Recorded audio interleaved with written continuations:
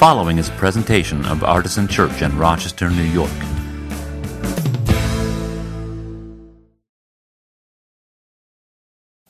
So we are doing a series right now entitled The Family of Abraham, trying to understand what Abraham and his descendants have to do with us. And I spent this week trying really hard to think about the story of Jacob in preparation for today's service. But what I found was that I could not get the story of Isaac out of my head. As I mentioned last week when I preached a sermon on Isaac, that story is one of the hardest ones in all of the Bible for me to understand, to accept, to interpret, and to preach.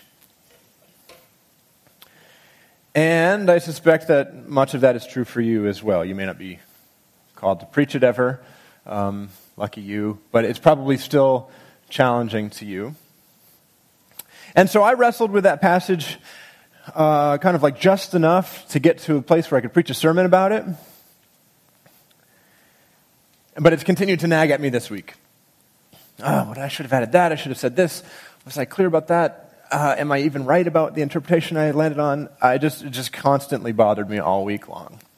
And I know from talking to at least a couple of you that the story has continued to be on your mind this week as well. So here's what I'd like to do today. Lest I be accused of breaking my promise to preach on Jacob, I'm going to give you a 99-cent sermon on Jacob. I mean, it's not even going to be worth the whole dollar. And then I'm going to slow it down a little bit and give us a chance to talk about the Isaac stuff and the sacrifice event a little bit more dialectically. That means in dialogue with each other. Because here's the thing. If we want to live into our thematic thread for the year, now remember, our thematic thread for the year is shaped by the words of Scripture. Now, we want to be shaped by the words of the Bible. We want to be shaped by its stories, by its histories, by its mystics, by its mythics, by its heroes and heroines and villains. We want to be shaped by its poetry and by its prose. We want to be shaped by its divine inspiration and by its human voice. We are committed this year, even more than usual, to the words of Scripture. And for making them, allowing them to shape who we are and who we're becoming. And for me, this is impossible to do by myself. I would propose that that is not a quirk of my personality, but rather something that's innate to the human condition. Which means that it's also true for you, that you can't do it by yourself. And so if we want to be shaped by the words of Scripture, sometimes, in some ways, we're going to need each other's input and participation. And that's part of what it means to be in community with each other, which is one of the 5 foundational values that we celebrate at Artisan Church Community. So, I want to hear each other's thoughts on that difficult passage. Fair enough? Can we do that? All right. So here's the 99-cent sermon on Jacob. All right. The first thing that we learn about Jacob is that he is a deceiver. He's the second born of twins. He came out after his brother Esau. He came out grasping Esau's heel. And grasping the heel is a Hebrew idiom that means he's a liar. And Jacob, in Hebrew, means basically heel grabber. Grabbing the heel is a Hebrew idiom that means deceiver, and Jacob's name means heel grabber. It's kind of like naming your baby Shifty Eyes, right? Well, a lot of babies in the room. Did it ever occur to you to call your baby Shifty Eyes?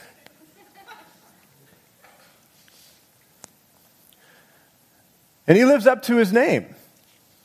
I think anybody named Shifty Eyes or heel grabber in Hebrew would probably end up being deceptive. right?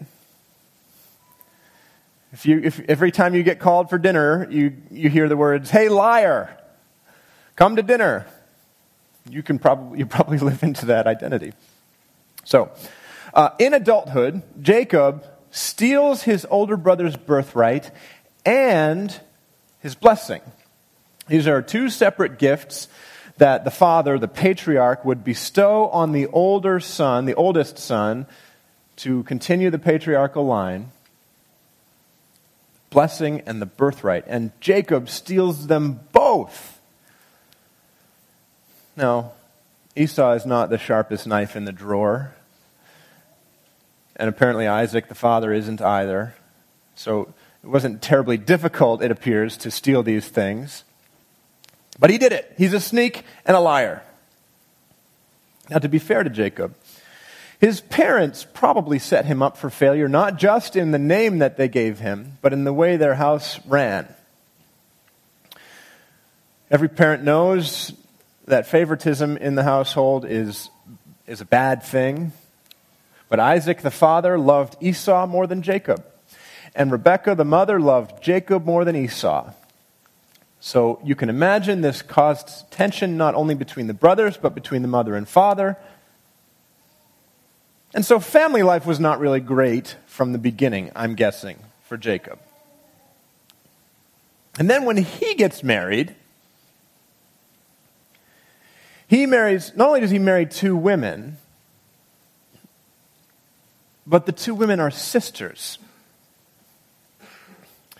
You would think, growing up as a twin in a household where the parents showed favoritism in opposite directions, that he would have known that marrying two sisters was a very, very, very, very stupid idea. But he did it anyway. And predictably, it ended up causing him and his household a lot of strife. The sisters are never happy with each other. And because children are so important to the strength of the family line, they're constantly arguing and complaining and at each other's throats and competing about child rearing. Who's going to have more kids by the patriarch? For the rest of their lives, this is a problem for them. And Jacob makes things even worse because he doesn't just father a child with one of the wives' handmaid, but with both of them. So it's like Lord Grantham having daughters or sons with Lady Mary's lady's maid and with, what's the other one's name? This is so bad. It's the Leah of the family. Edith. Edith's lady maid too, right? Oh man, Downton Abbey's coming back eventually, right? It just need that British public television soap opera so bad. So Jacob is a colossal screw-up, and that's probably not a strong enough term to use. And the amazing thing about this story, if you ask me, is that God keeps his promises to make this nation great through Jacob, in spite of Jacob's many failings. This is one of those times, I think, when we should be deeply encouraged that the Bible is such a human book, or maybe humane would be a better adjective. There's no attempt here to whitewash Jacob, to omit the parts of the story, and there are a lot of them that might make him look bad. There's no attempt to make him look like a flawless hero when he so clearly is not.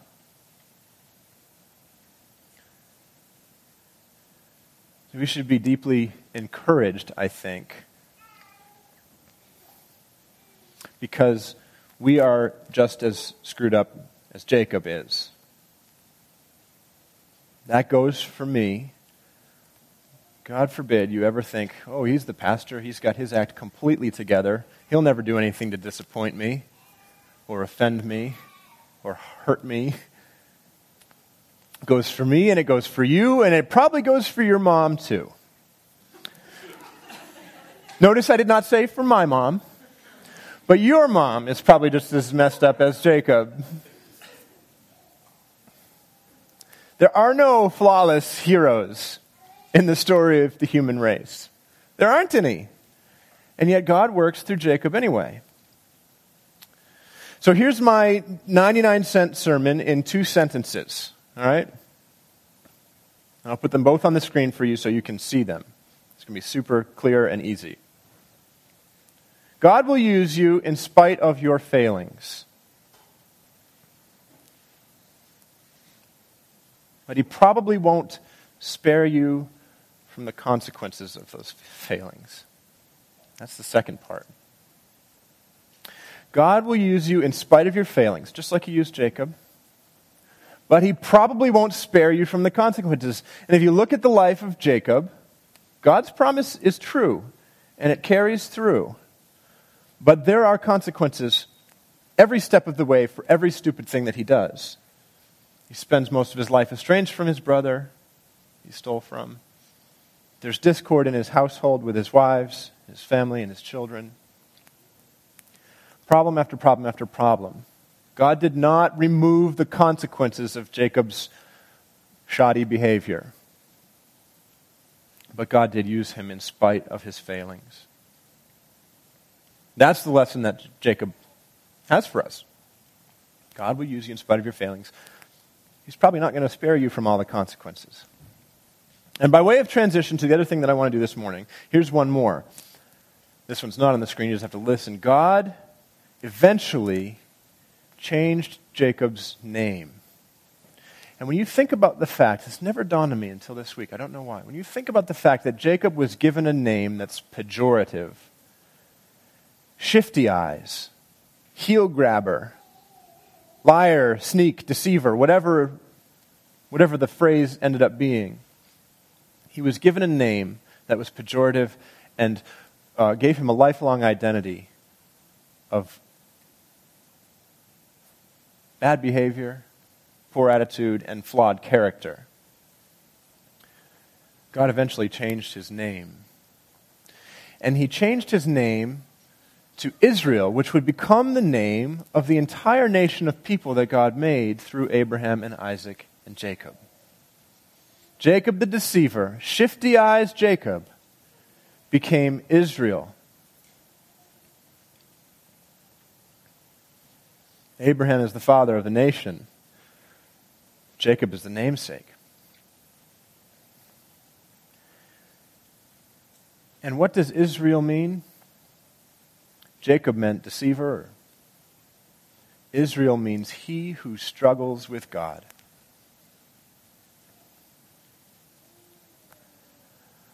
I love that God changed his name, and I love that he didn't change it to Superman.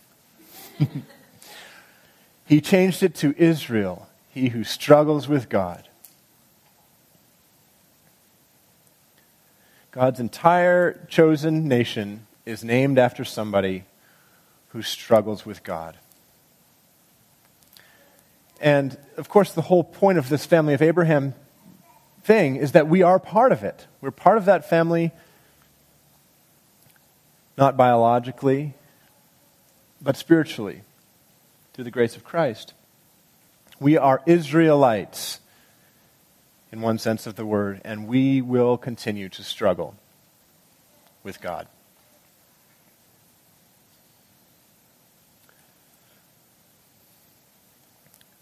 And that's why I want to come back to Isaac, because I'm still struggling with God about this Isaac thing. Now, I'll take a quick poll. If it ends up being true that my sermon last week erased any concern you had about the whole Abraham sacrificing Isaac thing, please raise your hand, and if everybody raises their hand, I'll stop talking, we'll sing some more songs, and we'll have soup earlier. But did I fix every problem for you with Isaac and the sacrifice last week? I would have felt good if one person had raised their hand. I'm just kidding. I didn't expect anybody to. Let me very briefly recap what I said, and then I want to do some question and response about this topic. All right. What I said was, in this story where God tells Abraham, take Isaac up to the mountain that I'll show you, and sacrifice him on an altar.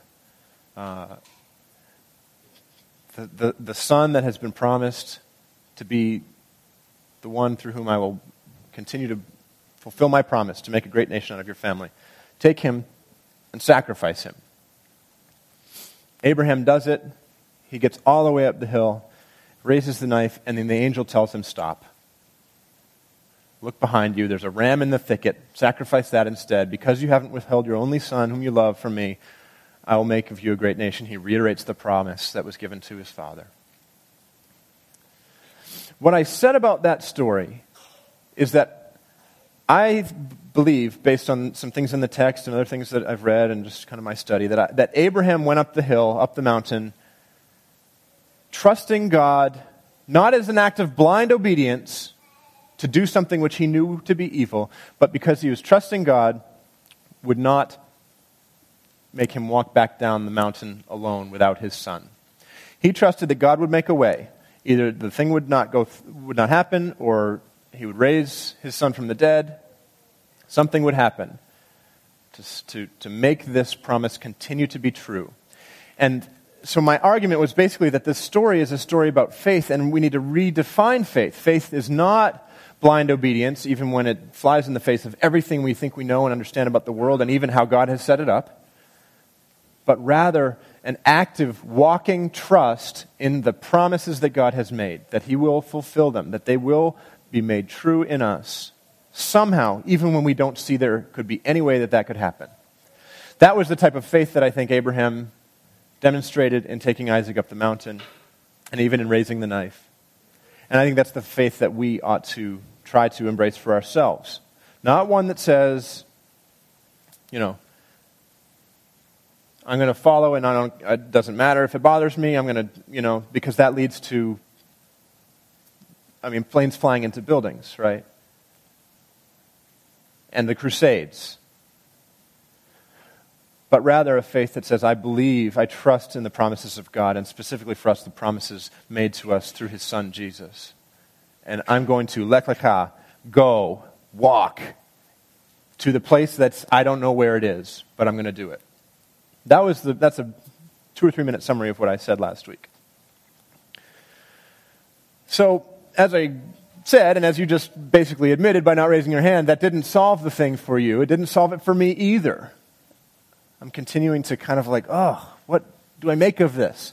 So what I want to do, and this is just spoiler alert, this is not going to solve the problem for us either, but what I want to do is give you a chance to make comments, ask questions, whether they're clarifying questions about what I said or questions about the text that I didn't address or anything in between. And I will do my best to respond to them. Notice this doesn't say question and answer. I will respond. That's all I can promise. So I need somebody to volunteer to be the microphone MC, to carry this around because we need to hear each other's questions. Josiah, you want to be the mic MC? All right. Josiah will bring you the mic. Raise your hand if you have a question that you want us to talk about together. Josiah will bring you the mic. You can ask the question and we'll see where it leads us. And we'll do this for, until the time of the sermon would normally end. Doug has one over here, Josiah, to your right.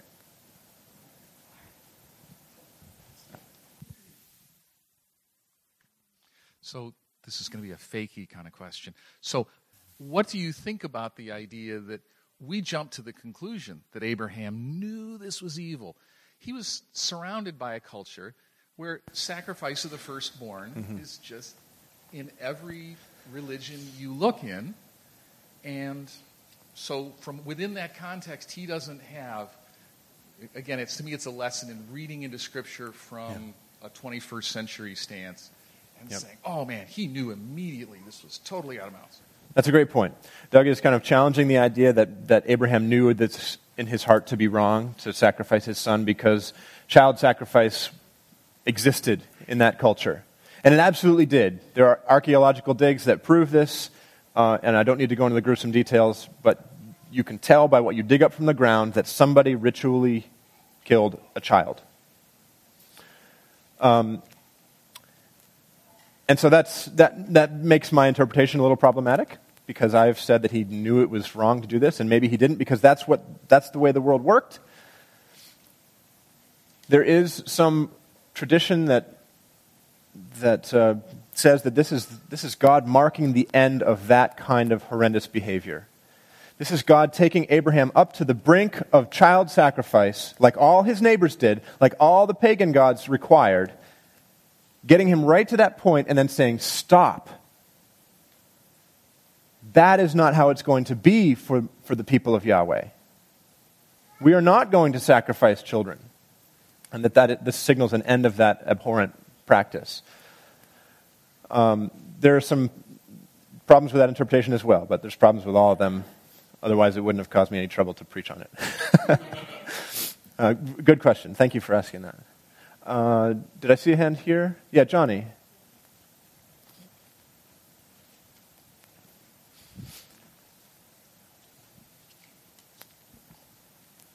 Yeah, I understand it coming off of that in a similar way about, thinking about the cultures around there and this being more of a story about God and what God is like than about Abraham and Abraham's faith, and a story for the Israelites to see that this is not a God like the gods around them. This God is different.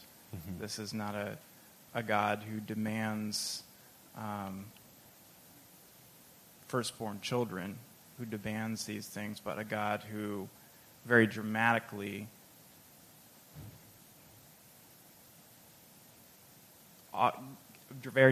provides a substitute or provides something else so that this sacrifice is not required. And I find a lot of meaning in that, that this is God revealing God's self in a different way, and showing the people that this is a different God and a different kind of people, kind of. Yeah. Thank you. It's a beautiful articulation of that interpretation. I think where was the other hand? Was it you, Scott, or was there somebody else? Why don't we do? I think I saw Scott's hand before, and then we'll come to Shane next. And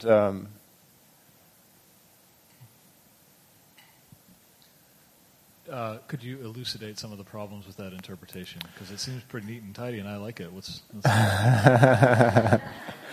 done here, right? I knew you were going to ask me that. What are some of the problems with that interpretation? I'm on the spot and I'm drawing a blank. Does somebody have an answer? Joanna has an answer. She's going to answer that question. Oh, go ahead. No, nothing I'm saying is an answer either, so it's okay. No, I was just going to say, this wasn't a question. I didn't mean to jump in on that question, but it's more like a thought. I guess the most moving part of the sermon to me, there were, a lot of important points, but was when you kind of described the metaphorical connections between the death of Jesus and this story, and I hadn't connected those before, and I just was kind of struck again by how rich of a connection when we don't divide what we call the Old Testament scriptures from the New Testament scriptures and actually layer them together. So I don't know. So you're drawn to the Christological interpretation that I sort of tacked on at the end as well. I don't know those terms, but I definitely teared up the way that they were connected, and I appreciated that, I guess. Yeah. So if you weren't here last week, what I said is that Abraham and Isaac walked 3 days up the hill, and Jesus walked up a hill 3 days journey. Isaac had to carry the wood on his back. Jesus was carrying a cross on his back. The parallel imagery is very powerful. To come back to your question, Scott, I think one of the interpretive problems is that the text follows up and doesn't seem to say that or affirm it. In fact, to me, the most troubling sentence in the whole passage, because it screws up all of the interpretations that I wish were true, including the one I gave last week perhaps, is that God says, you've done what I asked you to do. Because you haven't withheld your son from me, I now know that you love me, essentially. And that affirmation of Abraham's willingness to go through with this is just as challenging and problematic for me as the command to do it in the first place. And I think it doesn't make it impossible to make the interpretive move that we just discussed, but I think it challenges it a little bit. So that's one. I'll remember the others and I'll get back to you. But Shane. So my question in response to the part of how reading Jesus into this story and God saying I'm not a God that requires the sacrifice of children. So then I really struggle with did God want Jesus to die, or is Jesus a victim? Mm-hmm. Is Jesus an innocent victim that God didn't want to die, but he did? Yeah. Or was it God's intention all along that I know that's a big one. It is a big one. It's probably bigger than the Abraham-Isaac thing, actually. I mean, it's connected. But because of this story where he says, no, this is not the God I am. Yeah. But then later, he is his own son goes, and he goes through with it. Yeah. Okay, so I cannot answer that question fully enough to satisfy anybody in the room in the amount of time we have.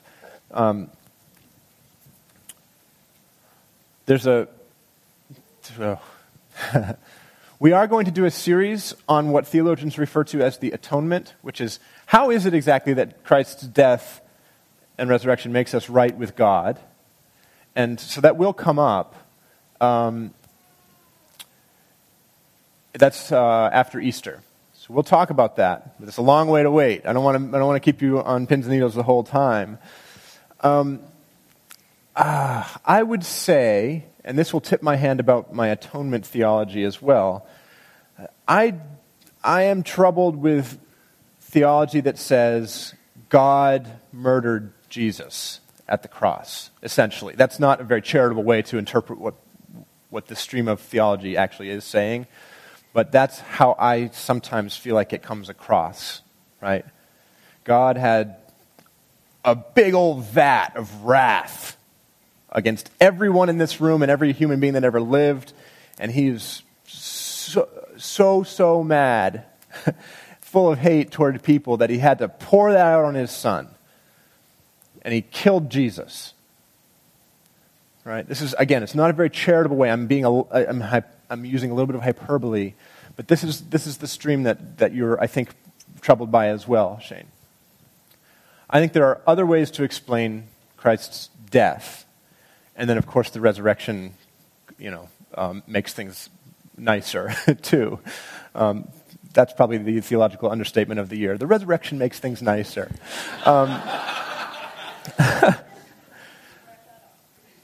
Yeah. But I don't think you can say simply that God killed Jesus on the cross. I think that human evil killed Jesus on the cross. I think that the evils of empire killed Jesus on the cross. I think there's a lot of stuff that goes into that. Now, did he intend for it to happen from all eternity? I would say yes, but I can't unpack that right now very well. Again, that's unsatisfying, and I'm sorry, but we need to go on to the next question. Actually, let's, Franklin. I just thought it was kind of odd that he tested his faith in this way, because he tested, Noah to build the ark, and Noah had faith to build the ark, and that the flood would come and all of that. And he tested, Moses to cross the Red Sea and, trusting that the waves wouldn't, fall down and drown them. But I found it was odd to test Abraham to sacrifice his own son when he, already had two good ways that didn't put his son at risk to test faith. And I just thought that was sort of odd. Yeah. That's an A+ question, Franklin. Or comment, I should say. Because you didn't phrase it in the form of a question, I'm just going to say, I thought that was odd too. Yeah, it is. God seems to be, oh man, it's hard to hold on to a theology that says God is always in control, and then see that like a lot of the stuff, it seems to be God trying things and it not working. Right? At the very least, I think we have to say that we humans have the capacity to get in God's way a little bit at least. Can I say that without getting like run out on a rail? Right. Yeah. Thank you for that insightful thought.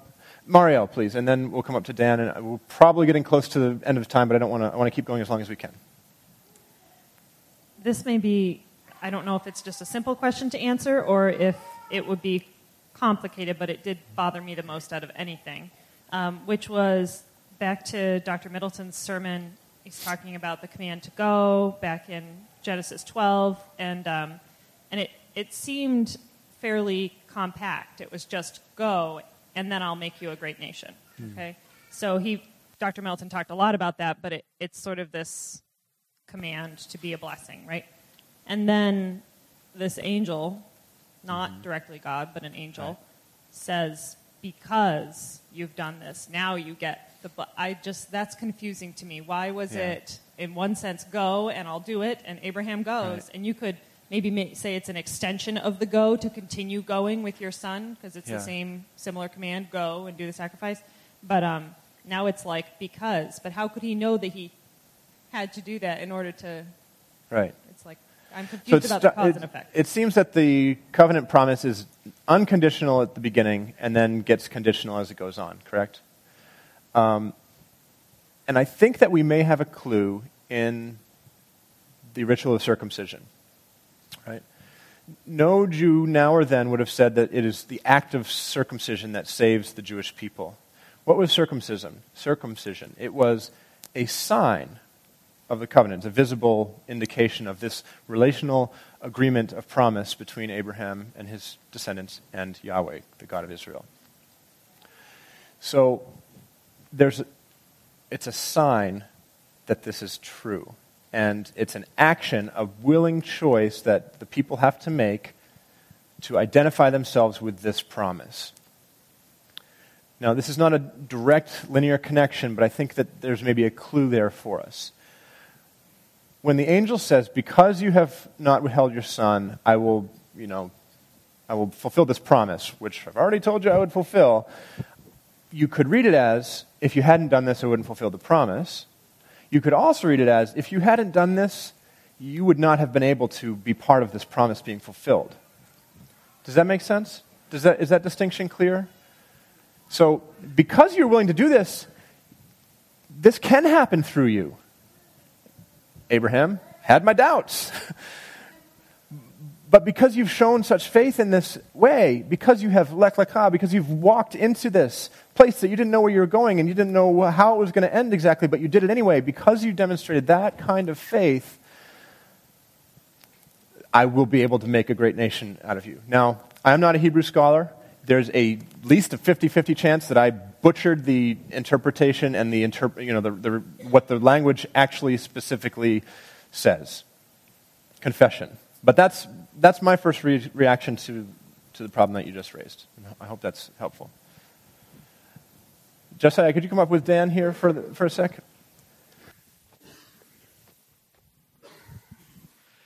So responding a little bit to Scott's question of, boy, that was neat, why doesn't it work? And leaning on Doug's point of context. I've heard interpretations that sort of the entire Hebrew Bible, the entire Old Testament, in some ways hinges around identity. Mm-hmm. Who are the Hebrew people and how are they different than the people around them? And the relationship with God is a huge part of that. And you could say how God needs to talk to each people in their place, in their time, in their context, in a language they understand.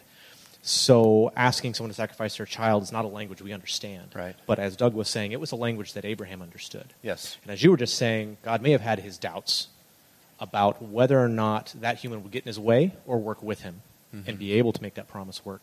So there is a sort of neatness about that whole story helping the Hebrews understand themselves as a people that God spoke to them in a way, they responded, and now they are different than. Yep. And so it's that key understanding. And the problem with that is, what does it say for us? Yeah. We can't get something specific out of that. What can we in the 21st century get out of that?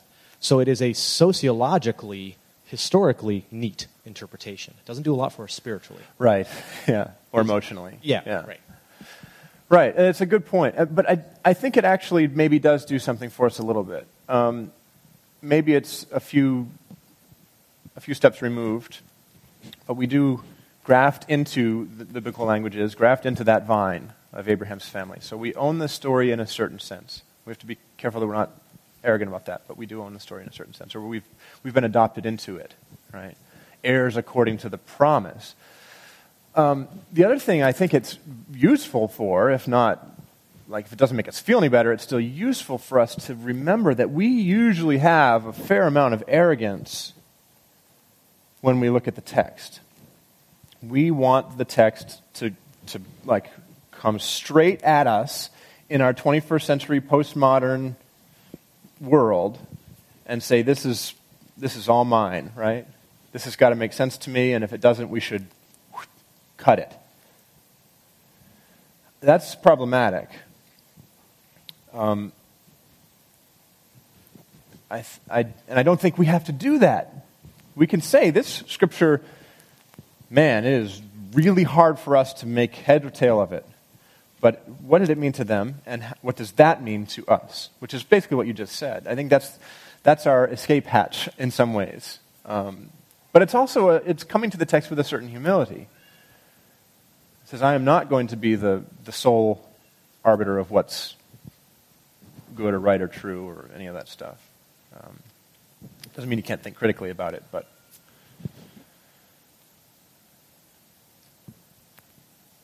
just up here with Mike, and then Ken had his hand up too. Why don't you do Ken first, and then we'll have Mike ask a question or make a comment, and then we'll wrap it up. This is kind of extreme theological nerdery, but I think it has a bearing too. I'm just curious if you believe that the angel of the Lord was a Christophany, that is a pre-incarnate appearance of Jesus. Because it would be interesting, if nothing else, that Jesus himself was coming to stop Abraham, stop the sacrifice, and saying, "No, I am the sacrifice." It would be interesting. I don't see any reason to interpret the text that way myself, but it's a good question nonetheless. Yeah. And we're okay with nerdy theological stuff, by the way. So this is as much a comment as a question. But it kind of gets to what Dan was saying about application and what Scott was asking about flaws in the plan. The thing I find most troubling about the interpretation you presented was this idea that God was going to put an end to child victims with Abraham. And, excuse me, I just coughed right into that. It's all right. And we'll edit that in you'd think post. I would know. But that God may have done that, but he did it very selectively. Because later on he will have no trouble, or at least he will have no textual trouble with eliminating the firstborns of all the Egyptians. And those are firstborn children. Yeah. So it's hard for me to jive those two things together. But I think that could be one of the interpretational flaws or weaknesses. Sure. Something to wrestle with. Sure. But I think the application of our time with the story is the wrestling, not the answer. I think the wrestling. I loved you bringing out the idea of Israel meaning one who struggles with God. Yeah. Because I think that's what God wants us to do. I think there's a certain part of the Old Testament. I hate to say the Old Testament God, because it's one and the same. But there's a certain way that God represents himself in the Old Testament that demands you to wrestle with him. It's almost like he wants to offend you a little bit so that you get up in his face. Yep. So, I'm particularly bothered by his selective nature of value that he gives to certain groups of people. Yeah. But then in the New Testament, that the New Testament sacrifices for everyone. Right. That's very weird to me. Yeah, yeah. You want to be more troubled, look at what Jesus says about Gentiles. Because it doesn't exactly appease the problem too much, at least at the beginning. Let me say one thing about your excellent comment, and then we'll probably wrap this up. One way to respond to the troubling thing about God demanding the firstborn sons of the Egyptians is to say that is an act of judgment. Whereas what he's asking of Abraham is not an act of judgment on Isaac, it's an act of sacrifice. Now, that doesn't make it less troubling that God went and killed the firstborn sons of Egypt. But they're different. You could see them as different categories of things. Same thing, by the way, is probably true. There's another tradition, this is actually a rabbinic Jewish tradition, that says that Abraham actually failed God's test by going through with this horrible thing. And it takes you back to the story of Sodom and Gomorrah, Genesis 18, where God's about ready to smoke this place, burn it to the ground, and Abraham says, wait, don't do that. Don't kill those innocent people. What if you could find 150, 20 righteous people in there? And he kind of talks God down a little bit. And of course, there aren't enough in the end anyway, and the whole city gets destroyed. But there's some interpretive tradition that puts these two stories, the destruction of Sodom and Gomorrah, up against the sacrifice of Isaac and says, if Abraham was willing to stand in the gap for strangers who are outside the promise, how could he not have at least questioned God about his own son, the heir to that promise? Abraham failed God's test. Now, again, I want this to be the right one, but you have problems with the affirmation that God gives right after the event. So, but it's an interesting interpretation nonetheless. All right. Well, I didn't promise that we'd fix everything or make everything okay. As a matter of fact, I think I promised the opposite. But thank you so much. I feel a little bit better having talked through a lot of this with you. I hope that you feel. Does anybody feel a little bit better? No. Okay. Well, we tried. Oh, God help us. I'm going home. All right. Let's pray, and then we'll have communion together. God, you gave Jacob the name Israel, he who struggles with God, and we inherit that struggle, if not the name. Thank you for being willing to let us do that. And in fact, in inviting us into that struggle, for the difficulty of holding on to faith and of understanding the story that we've become part of.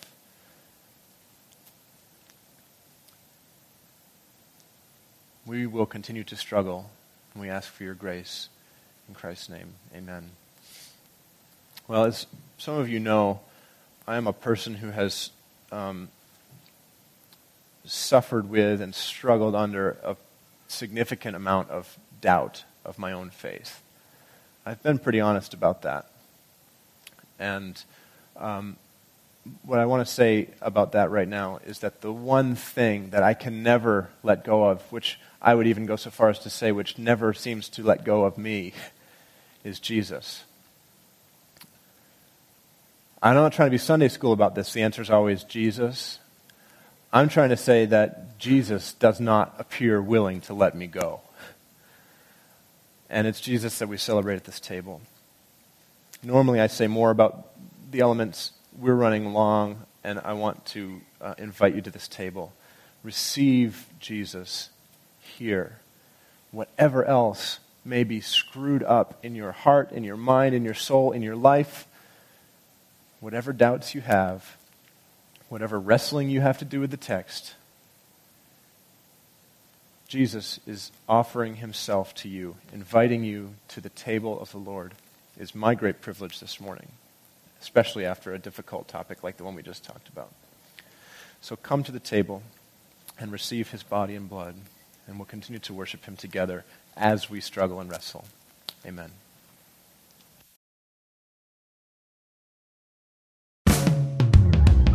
For more information, visit us at artisanchurch.com.